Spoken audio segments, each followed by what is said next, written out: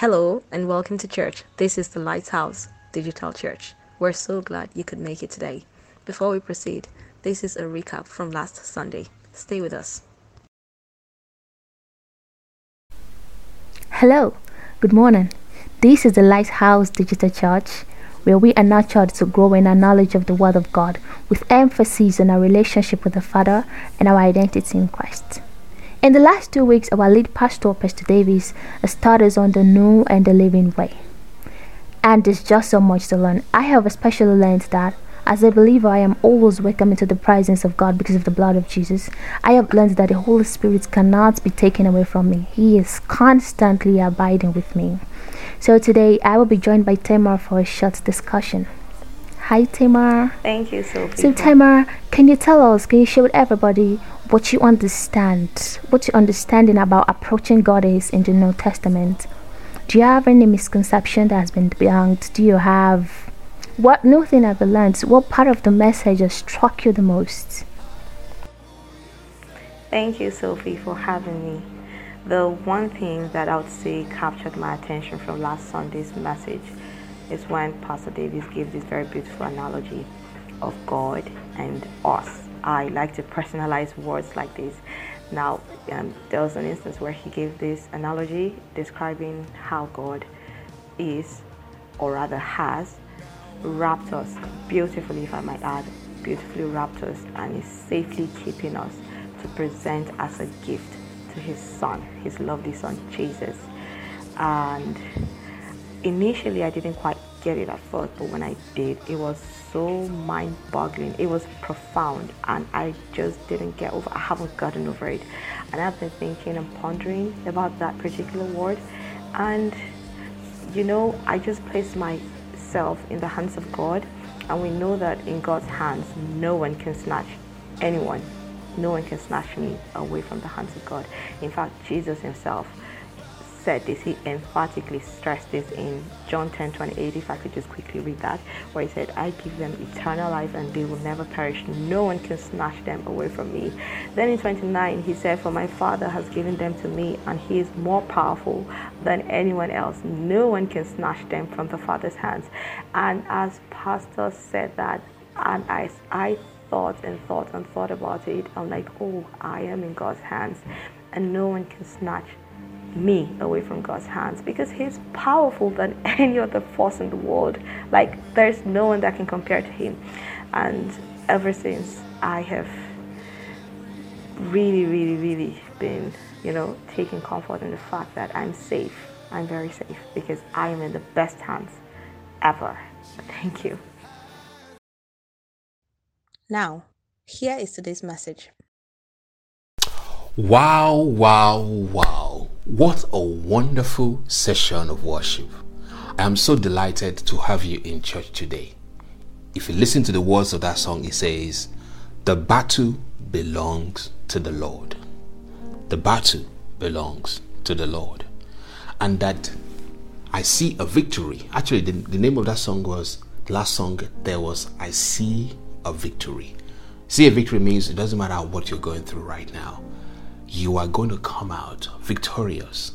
Why am I assured of that? Because the Bible says God leads us in perpetual parade of victory.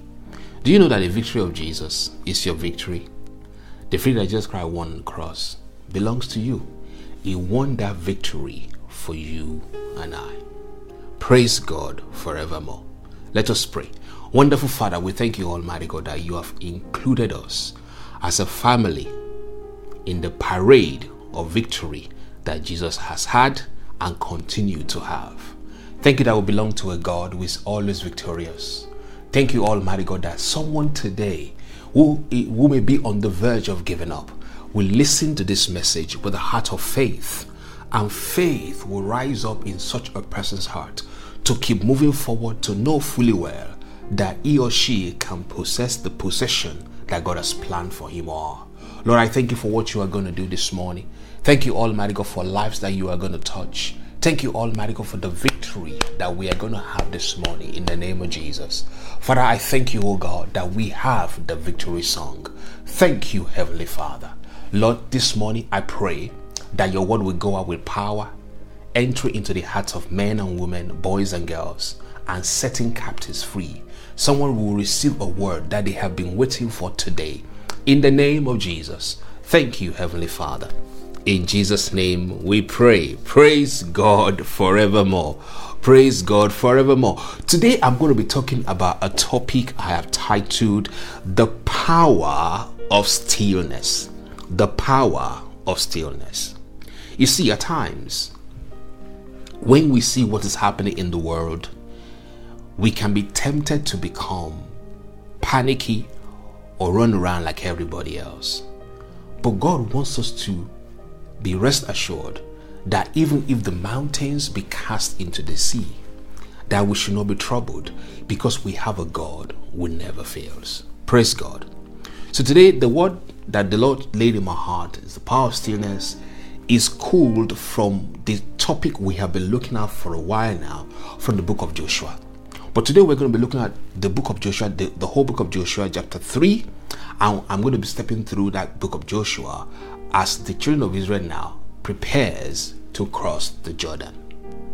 You see, the backdrop to this story in the book of Joshua chapter 3 was that the children of Israel, they have been roaming around the wilderness, going around the same place for 40 years. God made a promise to Abraham that he was going to give Abraham and his seed the land, but they had to go into Egypt, and they got into a place where they were bound and they were made to be slaves. And they've had this slavery mentality now come into their mind, so much so that when Moses came around and said, "The Lord sent me to deliver you," they wouldn't believe. He had to show them signs for them to believe. And even after they believed, they complained over and over and over and over again. Now, the journey that was meant to be a 10 days journey from the land of Egypt to the land of Canaan ended up costing them another 40 years in that place, because they were rebellious to the promise of God. Now, Moses passed away, the leader that brought them out of Egypt, and Joshua, the disciple of Moses, stepped into the foray, into the game, and he became the leader that God chose to lead the children of Israel into the promised land.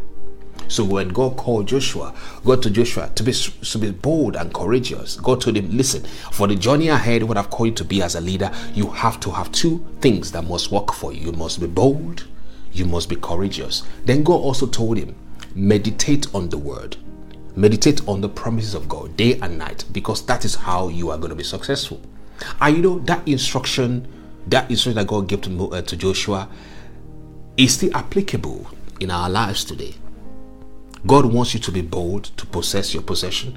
God wants you to be courageous to possess your possession. But above all, God wants you to meditate on His word. God wants you to ponder on His word, instead of pondering on the news. You know, when you bring up the news channel right now and you listen for half an hour, you think that the world is going crazy. You know, from global warming to terrorist attack to abduction and kidnapping and murder. The news is no longer good news. The news is meant to be informing you about good things happening in the world. But actually, the news now has become like bad news. You watch the news for a while, you start thinking there's something wrong with the world. You are afraid to go on holiday because you might think somebody might abduct you or kidnap you. You know, strange things happening in our world. But God says, do not focus on those things. Do not allow your heart to focus on what is happening in the world. Let your focus be on what is being written about you, about the victory of Jesus for you in the Word of God. So when God told Joshua to meditate on His word day and night, so that He may make His way prosperous, Joshua stood up from that position and began to take charge. One of the things that Joshua did first was to send the children of he sent spies rather to a city called the city of Jericho. And the city of Jericho was a city that was walled up. It was a mighty city walled up. They couldn't get in there. And the reason for the expedition by Joshua was really to check out the land, so that these people can bring back good reports about what the land is, looks like, and to be able to essentially encourage the people that what God has promised them is the truth. So now, the spies went to the land, brought back good news. We have preached some messages about this, about how Rahab, a harlot in that city, her name was Rahab, how she helped them, and by helping the spies, a lineage was spared from destruction. But that is not the purpose of this message today. Okay, all right. So Joshua, after he sent the spies and they came back, they brought good news. God then told him the next set of instruction. Right now it is time for you to cross this Jordan. And God told him, you have to instruct the people to follow the Ark of the Covenant. That the priests must carry the Ark of the Covenant. The Ark of the Covenant, by the way, represented the place where God meets them. Essentially, the Ark of the Covenant represented the presence of God in their midst. So now God instructed Joshua that he should tell the priests to carry Ark of the Covenant, and the Ark of the Covenant should be going ahead of them, and everybody should follow the Ark. Essentially, the Ark leads the way. And God then said to them, when these priests reached the Jordan, they should stay there. And then God is about to do some miracles. All right, so the text today, as we run through it, that's essentially the background how we got to where we got to. Now, I want you to imagine with me that you are in the camp of the children of Israel. You have been around the wilderness for 40 years. You've been going around the same place. You haven't really made a lot of progress. It seems like you feel stuck. You feel like nothing is working in your life. But God says, I want to unstuck you. I want to pull you out of this position of being stuck into a position where you can fly. All right, that's what God wants to do. And God says, the thing for you to do now is to follow my presence and face the giant or face the challenge ahead headlong, knowing fully well that I'm always with you. So if God has given you a vision, God has given you a dream in your heart, but the present realities around that dream, around your life, may be speaking otherwise, then this message is for you. How do you cross your own Jordan? How do you go to the place where God has called you to go? How do you make the dream in your heart that never lets go? How do you make these things to come to bear? Today I bring you a good news, and my prayer to you really is that today you will allow God to speak to your heart, to give you nugget of wisdom on what you can do to begin to take charge of your destiny. God will help you to incubate miracles through this message. Now, let's explore the text that we have in our front today, so I'll begin to see how we can learn from it. Praise God forevermore. Right, Joshua chapter 3. I'm going to read the whole chapter. The Bible says Joshua got up early in the morning. Then he and all the children of Israel set out from Shittim and came to the Jordan, and they spent the night there before they crossed the river. I could see the excitement. I could see the excitement in the camp where people were so excited. You know, God said, cross the Jordan, go to the other side. But guess what? The Jordan is right there in front of us, overflowing its bank. How do we cross the Jordan when we can see the promised land just on the other side? But there's this barrier that we have to go through. And that is where the power of God comes to play. Praise God. Verse 2 says, and it happened at the end of 3 days that the officers went throughout the camp, and they commanded the people, when you see the Ark of the Covenant of the Lord your God being carried by the Levitical priests, then you shall set out from where you are and follow it. However, there shall be a distance between you and it of about 2,000 cubits by measurement. Do not come near it, so that you may be able to see the ark and know the way you are to go, for you have not passed this way before. Verse 5. Then Joshua said to the people, sanctify yourselves for his purpose, for tomorrow the Lord will do wonders, that is miracles, among you. Verse 6. Joshua said to the priests, take up the Ark of the Covenant and cross over the river ahead of the people. So they took up the Ark of the Covenant and went on ahead of the people. I think that's very straightforward. Now they've taken the Ark of the Covenant, they are going ahead of the people. The people now are following the Ark of the Covenant now. They have left a distance of 3,000 feet between them and the Ark of the Covenant and the carriers of the Ark of the Covenant, and basically they can see where they are going.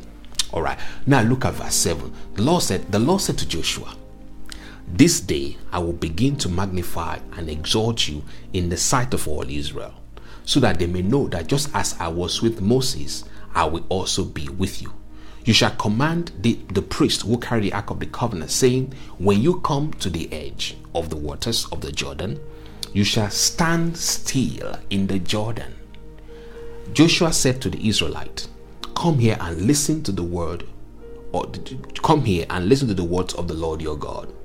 Joshua said, verse 10, by this you shall know that the living God is among you, and that he will, without fail, drive out from before you the Canaanite, the Hittite, the Evite, the Perizzite, the Girgashite, and the Amorite, and the Jebusite. Behold, the ark of the covenant of the Lord of all the earth is crossing over ahead of you, leading the way into the Jordan. So now take for yourselves 12 men from the tribes of Israel, one man from each tribe. When the soles of the feet of the priests who carry the ark of the Lord of the earth, come to rest in the waters of the Jordan, the waters of the Jordan flowing down from above will be cut off, and they will stand in one mass of water. That is where verse 13 stopped. All right. So verse 14 then said, so when the people set out from their tents to cross over the Jordan with the priests who were carrying the ark of the covenant before the people, verse 15, and when those who were carrying the ark came up to the Jordan, and the feet of the priests carrying the ark were submerged at the edge of the water, for the Jordan overflows all of its bank throughout the time of harvest. The waters which were flowing down from above stopped and rose up in one mass a great distance away at Adam, the city that is beside Zarethan.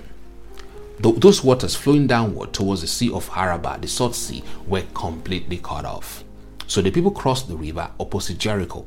And while all the people of Israel crossed over on dry ground, the priests who carried the ark of the covenant of the Lord stood firm on dry ground in the midst of the Jordan, in the riverbed, until all the nation had finished crossing over the Jordan. Praise God forevermore. Now I want to begin to unpack this text. I know it's a long text, but I want to begin to unpack it. The power of stillness. You see, in order to appreciate the magnitude of what God did for them in crossing the Jordan, I want to step through the story back up from verse 7. In verse 7, the Bible says, the Lord said to Joshua, this day I will begin to magnify and exalt you in the sight of all Israel, so that they may know that just as I was with Moses, I will also be with you. You see, God wants to do something in your life, so that everyone that hears about this will glorify God for you. It won't be because of who you are, of what you have done, of the power you have, or the strength you have, the people that you know. It's going to be by His power that is at work in you. God is going to work on your behalf, and God wants me to give you the reassurance that He is always with you. So as we step through this journey, as you face this Goliath in front of you, as you face this Jordan River in front of you, as you face this challenge that may be in front of you, it might be a goal that you set from the beginning of this year and it hasn't come to pass yet. It might be the fact that you have some things that you have been told by the doctors, or something you've been told by the lawyers, or some things you've been told by the bankers, or some things you've been told by people in authority, something you've been told by the taxman maybe. God wants to do something in your life so that everyone that hears will know that God is with you. So that is the premise. As we go through this, please, I want you to bear that in mind. God is getting ready to do something in your life so that everyone that hears will know that God is with you. Praise God. Verse 8 says, you shall command the priests who carry the ark of the covenant, saying, when you come to the edge of the waters of the Jordan, you shall stand still in the Jordan. You see, God oftentimes gives us instruction that we may consider ridiculous at times. The question is, how does standing still in the Jordan create pathways in the Jordan? How is it possible that just standing still in the Jordan generates enough power to cause the Jordan to split, to cause the Jordan to part? You know the story about Moses in the book of Exodus when they were about to cross the Red Sea. Moses only took up the rod or the staff and stretched it upon the river, and the Bible said the wind began to blow and the river parted. Here God said, go and stand in the Jordan. So, God did not ask us to do things that make sense. God asked us to believe him. God asked us to believe him. I heard a story by one preacher one time when he said when he wanted to buy a house and he didn't have enough money for it, and they were sort of going through it, and God told him and said, go and ask your wife to go and point to the house that she wanted. And they went to this posh neighborhood and they saw the house and they pointed there and said, this house, I want you. I think they sort of lay hands on it and they quickly ran out of that place. And then anytime the thoughts come to their mind, God told them and said, I did not ask you to pay for it. I ask you to believe for it. I ask you to believe for it. We are called believers. It means God wants us to demonstrate the fact that we are believers. God wants us to believe him for the impossible.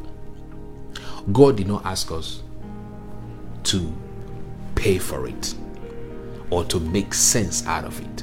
God asked us to believe for it. I'm going to give you two examples at this point in time to drive home this point. You see, there's a story about a man called Naaman. Naaman in the book of, I believe in the book of 2 Kings. Yeah. So Naaman here was a man who was a general in the army of a man named King Hiram. He was a great man, but Naaman had a problem. Naaman was leprous. Leprosy, you can consider leprosy as a what they call it, you see, skin disorder, or maybe a degenerative disease, some sort of things that is incurable. It's on your skin. You have whitish scars all over the place. Essentially, that person doesn't look good when the person is actually going about town. A person who's got leprosy actually becomes a pariah, somebody that is sort of ostracized from society because this thing is in people's face right now. Imagine this man as a general of the army, top-notch, top dog, but he's got this disease. So this thing bothered him so much because he's going to find a solution. And then he sent, they eventually sent him to this man called Elisha.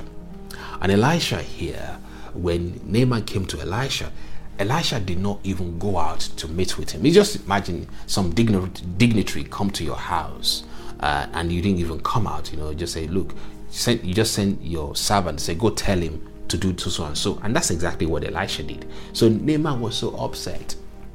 What did Elisha do? Elisha says to Naaman, go into this river and wash there for 7 times and you're going to get a good skin back. Let's read the text. All right.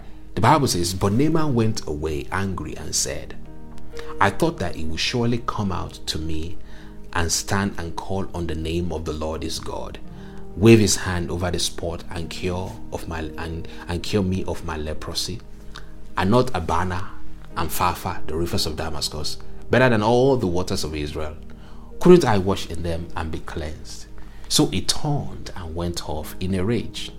Naaman's servant went to him and said, my father, if the prophet had told you to do something great, would you not have done it? How much more then when he tells you, wash and be cleansed? So he went down, essentially swallowed his pride. He went down, verse 14, and dipped himself in the Jordan 7 times, as the man of God had told him. And his flesh was restored and became clean like that of a young boy.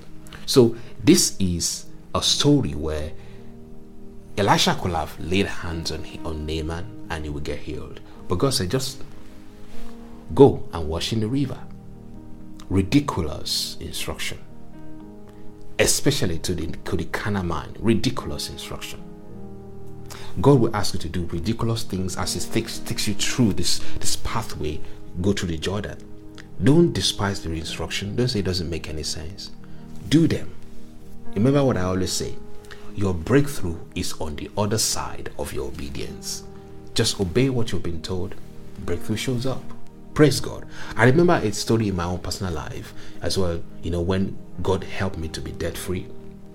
For many years I had this debt. I've been paying them. But at times, there was someone I had an overdraft, My wife tells me, let's pay this off. I said, no. I got deluded into thinking if I have 8,000, 10,000, 15,000 overdraft, that is my money. I just like to have that money in there. But my account was constantly in overdraft. And one day God told me and said, my best for you is not to live in debt.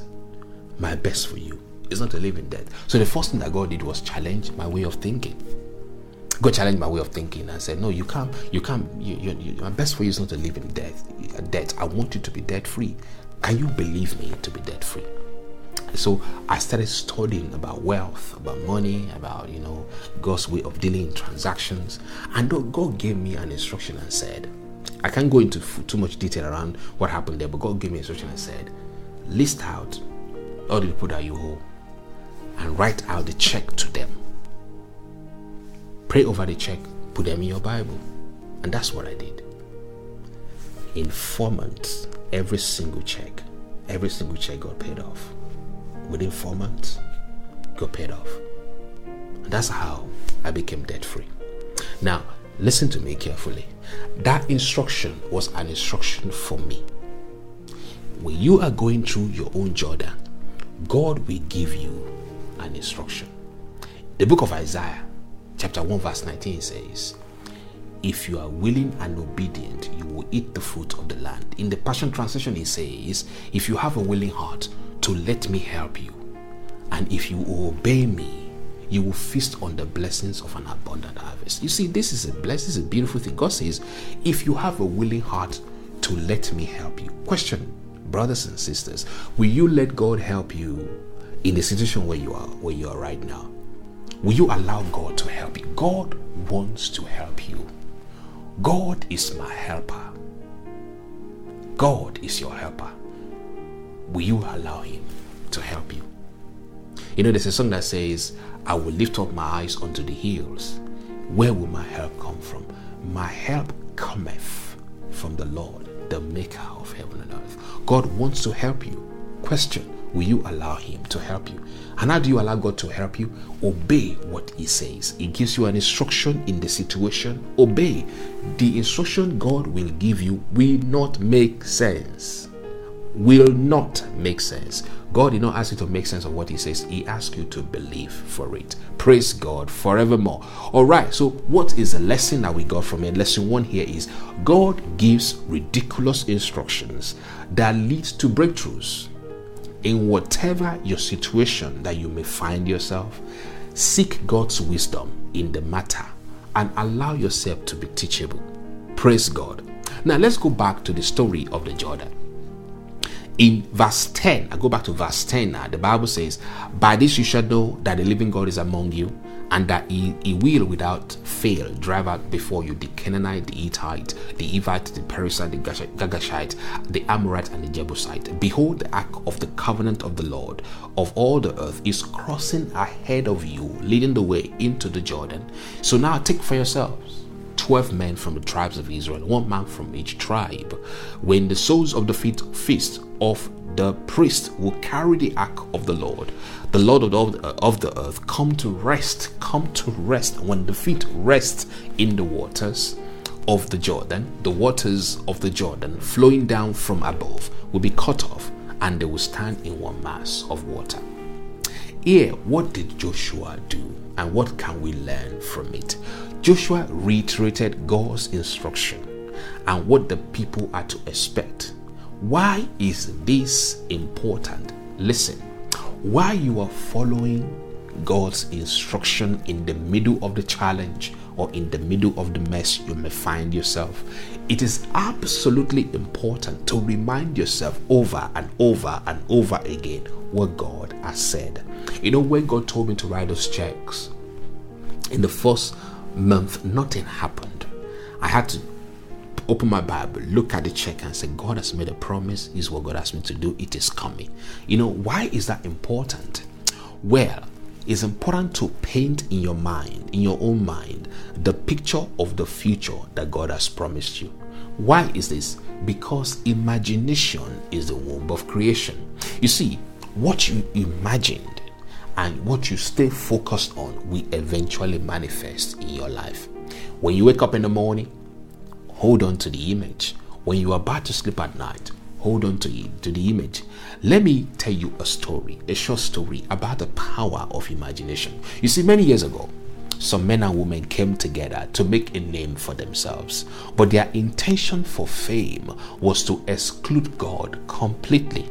So God came down and confused their language, so much so that they abandoned their little project. But let me tell you what God said that I will never forget. This what I'm about to share with you are things that I remember over and over again. You see, in Genesis chapter 11 verse 6 in the KJV, the Bible says, "And the Lord said, Behold, the people is one, and they have all one language. They are united and they speak common language. And this they begin to do," which means, there's unity and the words that they speak align. This they begin to do. This unity and common language they begin to do. And God says, and now, because they are united, because what they say out of their mouth and what their unity is are congruent, the Bible says, now nothing will be restrained from them which they have imagined to do. God himself said that nothing will be restrained. Means to be limited. Restraint means to be taken away. God said nothing will be restrained from them that they have imagined to do. The question here is, what have you imagined to do? What have you imagined to do? If you take this instruction and apply it to yourself, God says to tell you, nothing that you have imagined to do will be impossible to you. That is what God says. That's what God says. Now the challenge is, if you fill your mind with imagination of bad things happening, guess what? That's what you're going to get. So what you imagine constantly is what you produce in your life. So right now, where you are, what are you imagining? Are you imagining sickness instead of health, poverty instead of wealth, anxiety instead of boldness, sadness instead of happiness? The question is, you have to choose what you have to think on and what you are imagining all of the time. How do you do this? I want to give you a first step of how to build the right imagination. What you must do, maybe after this service or maybe later at any point in time, find a quiet place and regulate your breathing. Breathe in, breathe out. Why do we say people should breathe before they meditate?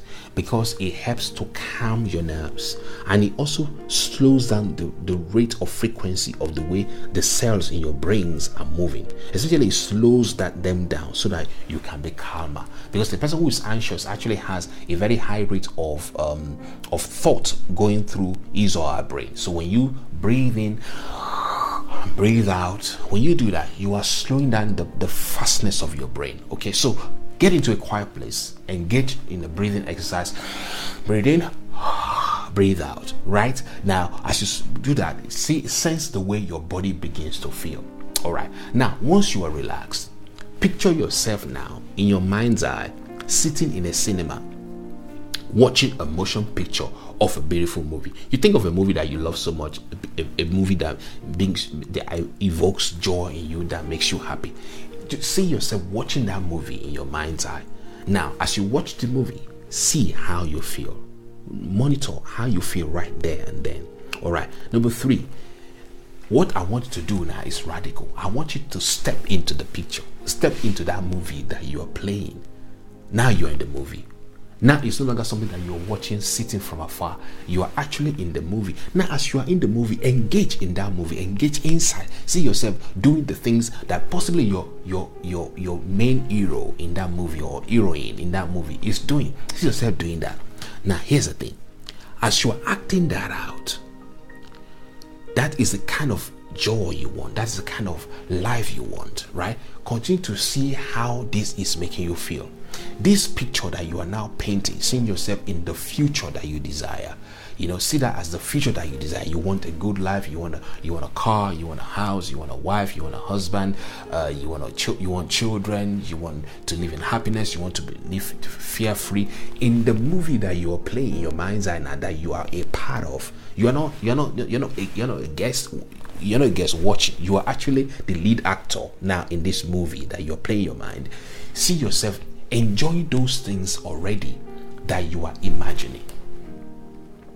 Now, as you do this, continue to check how you feel. If you do this carefully, the imagination, your imagination is being retuned and is creating positive emotions in your body. Now, what you must do right now is quite profound. Begin at this point in time, while you are in the movie, while you are enjoying it, begin to say silently words that affirm what you are experiencing. For example, if you're trusting God to be healthy, just say, I am perfectly healthy. Because right now in the movie, you see yourself do things that normally right now you couldn't do, maybe because you got sickness, but now you see yourself do things that you couldn't do. For example, you might see yourself, playing golf. You might see yourself playing ball. You might do things that you can't do because of physical ailments. Now you can do those things, right?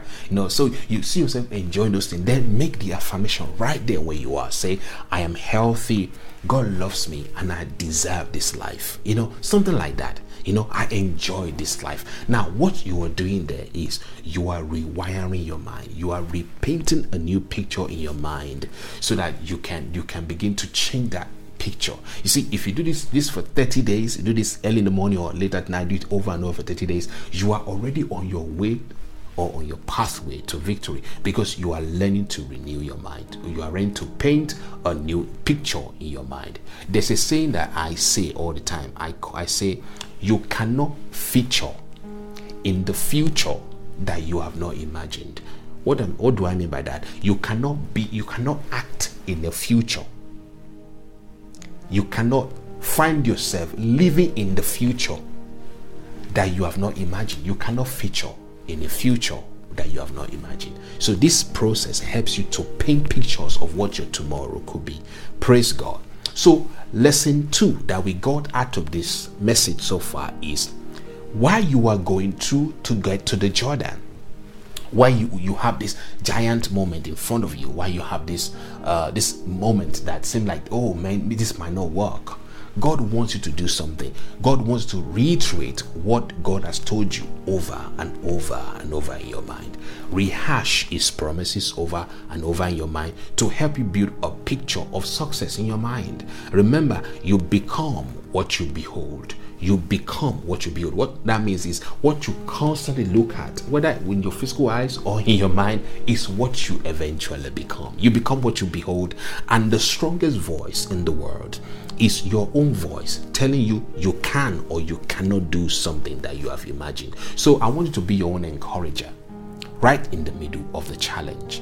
Praise God forevermore. All right, I got about 10 minutes. I'm getting to the meat of the message now, which is the last part. Let's go to verses 14 to verses 17. The Bible says, so when the people set out from their tent to cross the Jordan with the priests who were carrying the ark of the covenant before the people, and when those who were carrying the ark of the covenant came up to the Jordan, and the feet of the priest carrying the ark were submerged at the edge of the water, for the Jordan overflows all of its banks throughout the time of winter of harvest, the waters which were flowing down from above stopped and rose up, stopped and rose up, stopped and then rose up in one mass at a great distance away at Adam, the city that is beside Saratan.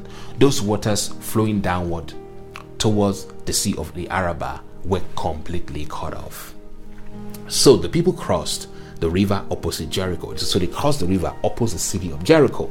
Verse 17, and while all the people of Israel crossed over on dry ground, the priest who carried the ark of the covenant of the Lord stood firm on dry ground in the midst of the Jordan's riverbed until all the nation had finished crossing over the Jordan. All right, before you can understand this miracle, let me explain to you from research how the Jordan was set up here. So you should see a picture on the screen of the layout of the land. You can see Adam, the city of Adam is on the north side and the Dead Sea is on the south side, and there's this river Jordan connects the two places. You have Adam and the Dead Sea. So you have the river Jordan, that's the blue line that connects these two cities or these two locations, right? You can see right in the middle of the distance between Adam and the Dead Sea, you have the crossing site where the children of Israel were actually gathered, all right, to cross the Jordan. And towards the back of the crossing site is a place called Shittim. If you remember in Joshua chapter 3, the Bible says they camped at Shittim and they moved. All right. So which means they moved from Shittim and they moved closer to the crossing site now. Well, at the crossing site, when God said, now cross the Jordan, there's a problem. The Jordan overflowed this bank. Nobody can cross the Jordan. Right. So what are they going to do? They need a miracle. You might need a miracle right now. And God has sent me to you to tell you the miracle you've been waiting for is just right there for you to take if you will listen to the instruction and follow what God has told you. Look, when I look at the geographical layout of the land, from that Adam to the crossing of the Jordan site, the body of water that will have accumulated will have been about 20 miles long.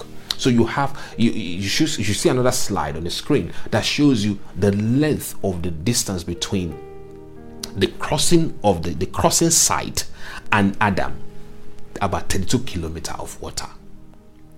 And this the width of the Jordan was about 3.2 kilometers or 2 miles.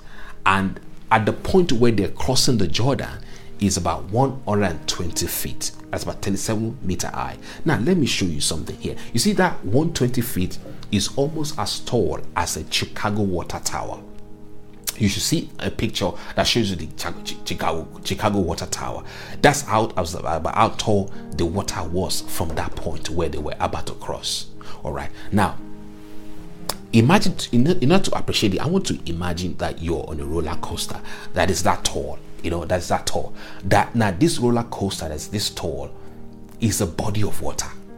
Imagine you are walking on the ground and you have this body of water on your side that's as tall as a roller coaster. I know those ones that go up in the sky. Exactly. How scary could that be? That's exactly what God did.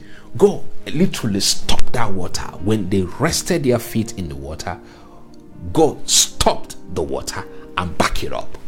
Stop the water and back it up. But God did not just back it up. God backed it up all the way to Adam. Now, the city of Adam, as we've seen there, is how many miles? Like I said earlier, is about 32 kilometers away. That's like driving for about 20 minutes or 25 minutes drive. Think about whatever you have to drive for 25 minutes or whatever you have to walk for 6 or 7 hours. That's how far God back up the water. Now, let me tell you what God taught me that really blessed me. You see, God asked them to step their feet in the Jordan. But God backed up the water up onto Adam. Why did God not back up the water for just 1 kilometer? Because if God did the mass of water coming up onto that point, if God had only backed up the water for a kilometer or for 2 kilometers, the water would have flooded all of the countries around that place, and they would have been flooded and lives would have been lost. So God backed up the water to the point where it could be backed up for the safety of everybody around that place and for his people to still be able to cross the Jordan. Then God told me something this morning that really blessed me. God said, before the need arises in your life, Makatabo Shandaya, I have prepared a way up, back up onto Adam. So what this means is this: if you're looking for a job, you are looking for a wife, you're looking for a husband, you want to pass your result, you want to do whatever it is that you believe in God for, God asked me to tell you, be still and know that I am the Lord. Psalm 46 verse 10. Be still and know that I am the Lord. That before those needs that you are crying about arose in your life, God already provided answer way before. You know what this means? It means that you are never ever required to panic and run around in life as if you don't know what's going to happen, because before a problem arises in your life, your Father has made a solution available. Listen to me, people of God. The supply of God precedes the needs. The supply of God in your life precedes the need you have. Oh yes, the healing of God precedes the sickness. Yes, the provision of God precedes the lack. Yes, I'm saying to you, what you have, what you need, what you require right now, you already have answers to those things before those things show up in your life. Praise God forevermore. As they are stepping into the water, God has determined how far the water will back up in order to sustain the force of the flowing water. If that river had backed up just a few kilometers, the flooding may destroy the neighboring cities. But God determined how far the river has to back up without affecting other lives. and still be able to get his children to experience the miracle he has in store for them. Here is the crux of the message as I begin to round up. Stepping and resting in the water is a type of resting in the promises of God for your life. What has the Father promised you? Rest in that. Speak about it. Talk about it. Listen, it is the best time to talk about it is when it doesn't look like it. It's not when you won the Grammy Award or when you won the Dove Award that you should be talking about it. You should be talking about it when it doesn't look like much. One day, the other day, God was telling me something that is quite beautiful. God said to me, and I might preach that next week actually. God said to me, dig your trenches in the valley. What does that mean? It means while you are in the valley, when it doesn't look like your life is going to amount to nothing, begin to dig your trenches. Expect the miracle. Expect things to turn out for you. Begin to put in the works when it doesn't look like much. God is sending me to tell you, believe for better, believe for greater, right there when it doesn't look like much. That is how to incubate a miracle. It's to believe for more when it doesn't look like it. But how would that happen? That requires an act of faith, doesn't it? Of course, it requires for you to look at things from the eyes of faith. The other day, the Lord was teaching me something about faith. God said to me, if you find yourself in a barren land, all you can see is barrenness with your physical eyes. But God said to me, do you know there is an alternate universe? There's an alternate universe where you are right now, where there's so much abundance, where there's lushness in the grass. And God said, but what do you require to see it? You need to put on faith glasses. When you put on your faith glasses, you can see beyond where you are. God does not want you to relate to him based on physical realities. God wants you to relate to him based on spiritual realities. But what are spiritual realities? Spiritual realities actually, it's nothing more than the word of God. What God has said about you is true regardless of your feeling. What God has declared over your life is true regardless of your feeling. What God has said will come to pass in your life will come to pass in your life regardless of your feeling. God did not ask you to relate to him based on feelings. God asked you to relate to him based on what his word said. Praise God forevermore. That blessed me so much. That blessed him so much. Listen to me, people of God. As you rest in God's promises, know this, that God has solutions to the problem you face before the problem shows up. And if there's a solution to the problem, then I don't have to worry. It means I am fighting in the battle that is already won in my favor. People of God, when you face a crossing the Jordan River situation in your life, I want you to know that there is victory on the other side. Remember that God is at work in you and God is at work for you. Remind yourself that the solution precedes the problem, the supply precedes the need. Then face the situation head on, knowing that you and God working together can never fail. Deuteronomy chapter 7 verse 17 to 19 says, you may say to yourselves, these nations are stronger than we are. How can we drive them out? But God says that's the wrong way of thinking. That's a failure-minded thinking. How am I going to drive them out? God said, no, that's wrong thinking. God says, rather, do not be afraid of them, but remember. Remember what? Remember what the Lord has done. Remember what God did to Pharaoh and all of Egypt. You saw with your own eyes the great trials, the signs and wonders, the mighty hand and his outstretched arm with which the Lord God brought you out.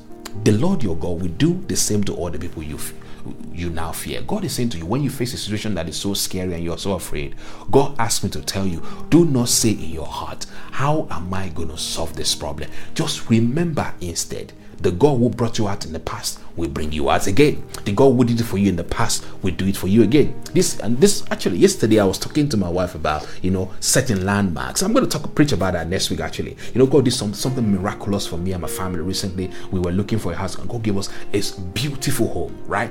And I said to her, look, we need to form landmarks. We need to form milestones. We need to put something on the ground, so, or some sort of token that says that will remind us of what God has done. Why do we need reminder? I will talk about that next week. The power of remembrance, the power of tokens, the power of putting landmarks in place to remind you of the goodness of God. Praise God forevermore. If I were to paraphrase Deuteronomy chapter 17 verse 17 to 19, you know what I would say? For me, the way I'll read it is this: don't say in your heart, it is too much for me. Wow. Don't say in your heart, it is too much for me. Don't say, That picture that you are seeing in your imagination, oh, this is too much for me. God said, don't say that. Don't say that. Don't say it's too much for me. Don't agree in your heart to defeat. Don't agree to defeat in your heart. But rather remember how God has brought you through in the past. Will you spend a moment right now to just thank God for how He has brought you in the past? Will you spend a moment after this session, go in your journal and write out one miracle that God has done for you this year? If that is the only thing you remember, just say, Father, thank you for what you did here. And the one that did that one for you will do the one that you are believing Him for. I'm so delighted that God is not a man that is so fickle. God will do for you far, far beyond what you have believed Him for. The question is, will you believe? If you have been let down in the past and you thought, oh, maybe God has abandoned me, I'm saying to you, that's a lie from the pit of hell. God will never abandon you. God will never leave you alone. God loves you too much. There's a saying I say, and I want to reiterate it here for you as well. This is one thing I say, I cannot be conquered because God is in me, and no one can conquer God. You know what that means? It means the only way for you to conquer me, you have to conquer God, and God is the unconquerable one. My God, Father, we just want to thank you for you are the unconquerable one. Praise God forevermore. Now, lesson 3, the last lesson we got from this lesson is this: when you face a giant or a Jericho wall situation, or you have to wade through your own Jordan, don't panic. Be still and know that God is with you. Never panic or react to the agenda of the enemy. Know that the greater one lives inside of you. That the one who lives in you is greater than the one who is in the world. Know and believe that you are already on the winning side, and victory is already yours. Remind yourself of how God has been good to you and how God will always be good to you. Most importantly, know that there is nothing you will face in your tomorrows that God has not already made a way of victory or a way of escape for you. Praise God, people of God. Let us just praise this wonderful Father. Let us just rejoice in this wonderful Father. You cannot be stranded because the anointing cannot be stranded. You see, it is possible for us to think of the victory of Jesus as if it does not include us. But make no mistake, when we do like that, when we think like that, we are disqualifying ourselves from the victory. The victory of Jesus is ours.